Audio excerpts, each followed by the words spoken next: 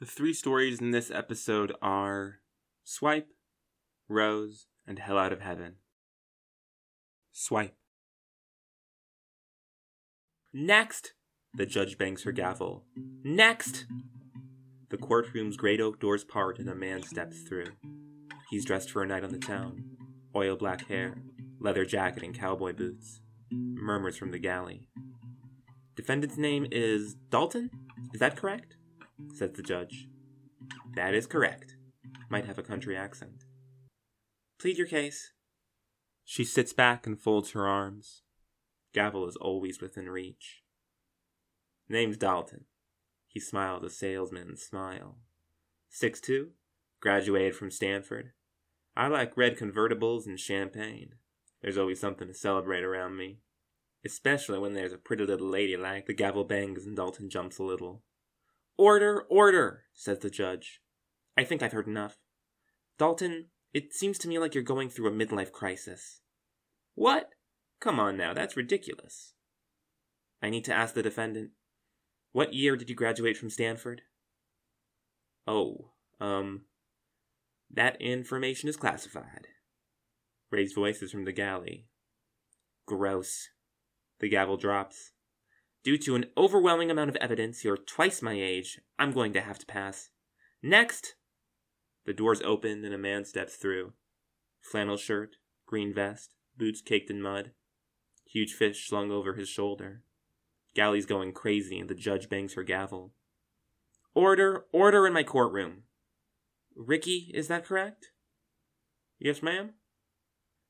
Let's see, Ricky, why did you bring a fish into this court? Well, ma'am, I caught it, and it's a real big fish. I guess I just wanted to show it to you, is all. You wanted to show me your fish, so you brought it here? Yes, I suppose that is correct. Ricky, be honest. Did you think I would see your fish and think you have a big dick? No, ma'am. Well, maybe, I suppose if by association you assumed that. The gavel slams. Next! One by one they come. Each is turned away. Shirtless with a surfboard and nothing interesting to say. A skateboarder who won't stop vaping. One guy who's too short and that one's way too skinny. Blonde hair doesn't look good on guys. He dresses weird. That's way too many tattoos. I think he's just an alcoholic. This guy is way too into skiing. Why does this guy also have a fish? Why are there so many guys with fish? Next, next, next! Doors open. Faded haircut. Hole in jeans, but well put together. Dark hair, dark eyes. Murmurs from the galley. Up to the podium. John? She says. Yeah, nice to meet you. Nice to meet you too. Plead your... Tell me about yourself. I'm 6'2", 22 years old, graduated from San Jose State. My star sign is Aries. I'm hoping to have kids. Okay, but what about you? Do you have any interests? I like soccer. Used to play it competitively, but I hurt my ankle in high school. And I really like Peruvian food. Reminds me of what my grandma used to make. That's so cool. Could you make me a Peruvian dish sometime? I'd love to. Okay, final question. What are you looking for? Like, in a partner? I guess someone who I enjoy spending time with. Someone I can go exploring new places with and can be relaxed around. Like a really genuine person. The galley is silent. Wow, that's so sweet. Okay, John. I think I'd like to go out on a date. Oh, that's not how this works. Huh? You have to say like. Okay. Like. Next, says John, and the doors open and she walks in. The Honorable Judge John presiding, someone says. The podium is so far away. Now she's looking up at it. She walks past the galley and for the first time she can see them. All the men she turned down. Their necks crane as she walks past them. Their faces may as well be empty. They stand, they blink, they breathe, but they are corpses. At the front stand the fishermen. They hold their fish outstretched like death might hold his scythe. The fish rot. Viscera drips from the suspended bodies that are bloody and eyeless and stinking, so she holds her nose as she passes. She takes the podium. A spotlight comes down and lights her up so bright the rest of the room is invisible. It's white hot. Another comes down on John. He's wearing a black robe and sitting up in his booth, gavel in hand. The defendant's name is... looks down at paper. Brenda? Yes, she says. Proceed. Silence. Oh, sorry. Twirls her dark hair around her finger. Jeans too tight. Why'd you decide to wear a t-shirt with a dinosaur on it? I also like soccer. Used to play it in middle school. Please stick to the script. Right, sorry. My name is Brenda. I'm 5'5", 20 years old, and an undergraduate at St. Mary's. I'm studying to become a nurse because my mom and grandma were both nurses, and I think it's important to help others. Is that all? No, I have 2 dogs, I like to go out for karaoke, and I care about the environment, and my friends, and I love drawing. I draw cartoons, just little ones, usually characters from shows I watched as a kid, and sometimes even ones I made up.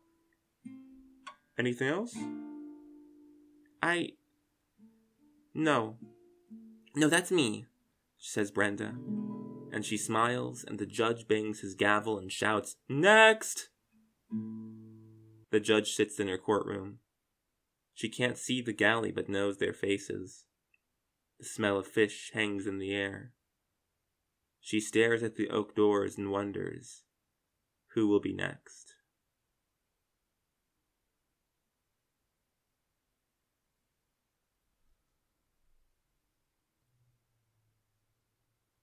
Rose.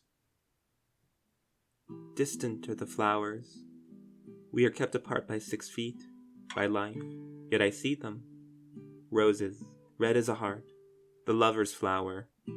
Its crimson petals have inspired generations of poets, yet this is not why they attract me. Neither is it their sweet smell that carries summer's last echoes. I love their thorns, bristling up the stem, sharp enough to draw a drop of blood. The roses drop above me. They are accompanied by words I cannot hear.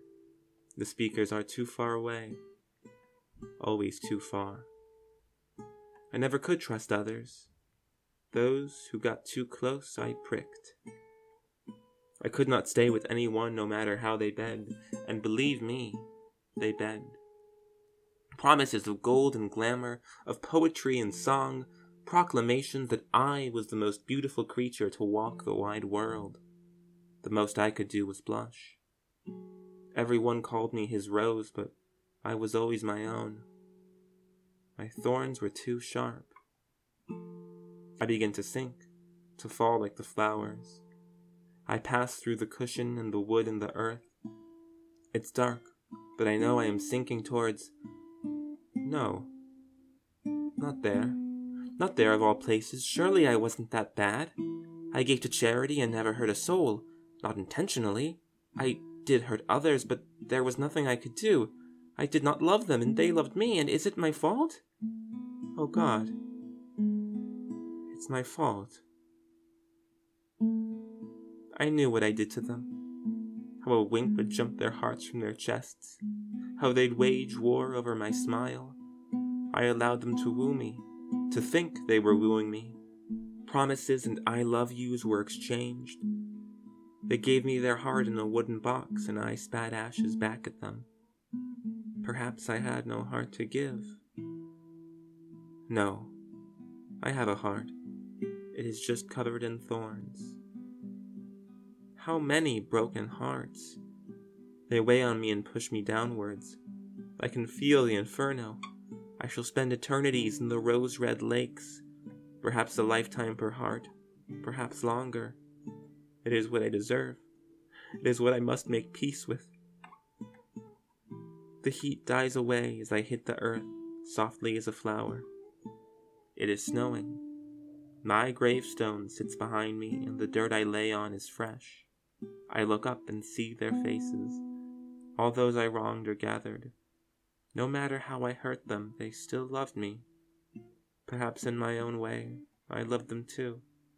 I see their faces. their sniffling noses and wet eyes, yet they cannot see me. To them, I am a rose. Hell out of heaven. First the storm clouds came. They blocked out the sun and cast shadows over an earth that began to rumble and split. Whole towns were swallowed up in great ravines, and ancient oaks were uprooted. Lightning came down like rain on this trembling world. Forests set on fire, blackened earth, and deafening cracks like a whip on an ox's back. That was all before the tsunamis came and swept away what the earth hadn't stolen, what the lightning hadn't scorched. Huge waves that leapt over the land with such force they moved mountains. In all this chaos, great tornadoes leapt down from the sky. They sucked up what remains there were of life and spat it out, twisting and destroying. People ran for safety but found none. Their screams were silent in the cacophony of noise this apocalypse produced. Rabbits burrowed under the shaking earth. Birds soared above this landscape, trying to find somewhere to land that was not burning or drowned. Above the birds were the dark clouds, and above those the sun still shone on a temple of white marble, so grand it could only be fit to house that immortal race we know as the gods. Just some minutes before, this had happened. Melina was sunbathing. She had a cucumber over each eye, and her skin was so copper she could have been a statue. One moment she was enjoying the sun's heat, and the next it was gone. She removed the cucumbers from her eyes. A tall, muscle-bound god stood between her and the sun, so she was in his shadow. He had red hair and a spiked beard. "Hey, Melina, how's it going?" he said. "Oh, hello. How are you?" "Bagrock?" she said. "Cragnock, it's Cragnock, actually. God of lightning and storms." "Sorry, I was just sunbathing, if you don't mind." "Totally. It's a super nice day. Anyway, I was wondering if you wanted to get a meet sometime." "That sounds fun. I'm kind of busy at the moment, though." "Totally. Being the goddess of love, you gotta make love. Like, how does that work? Are you there whenever anything does it?" "Well, it's more..." "Is this guy bugging you?" Gordonor approached them. His shoulders rose above his head, giving him the stature of a mountain. He was bald and had huge feet that stomped the ground wherever he strode. "No, not it." "I'm just talking to Melina. It's none of your business anyway." "Melina is way out of your league, Cragnock. Can't you see she's just trying to be nice to you?" "Actually, Out of my league? I've seen rocks better looking than you." "I would consider that a compliment, but I know you said it to be mean."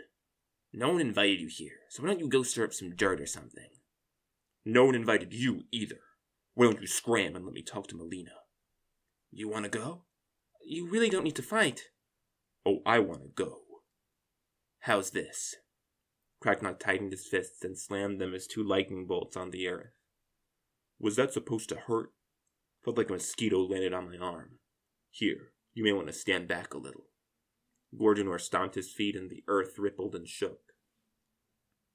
Hey, what's going on here, guys?" said Xiphos. His ear was pointed upwards and teal. He spoke with the cadence of a fish. "Piss off, water boy. Are you guys fighting or something?" "This doesn't concern you." "On the contrary, I assume this is for the hand of the lovely Melina, goddess of love."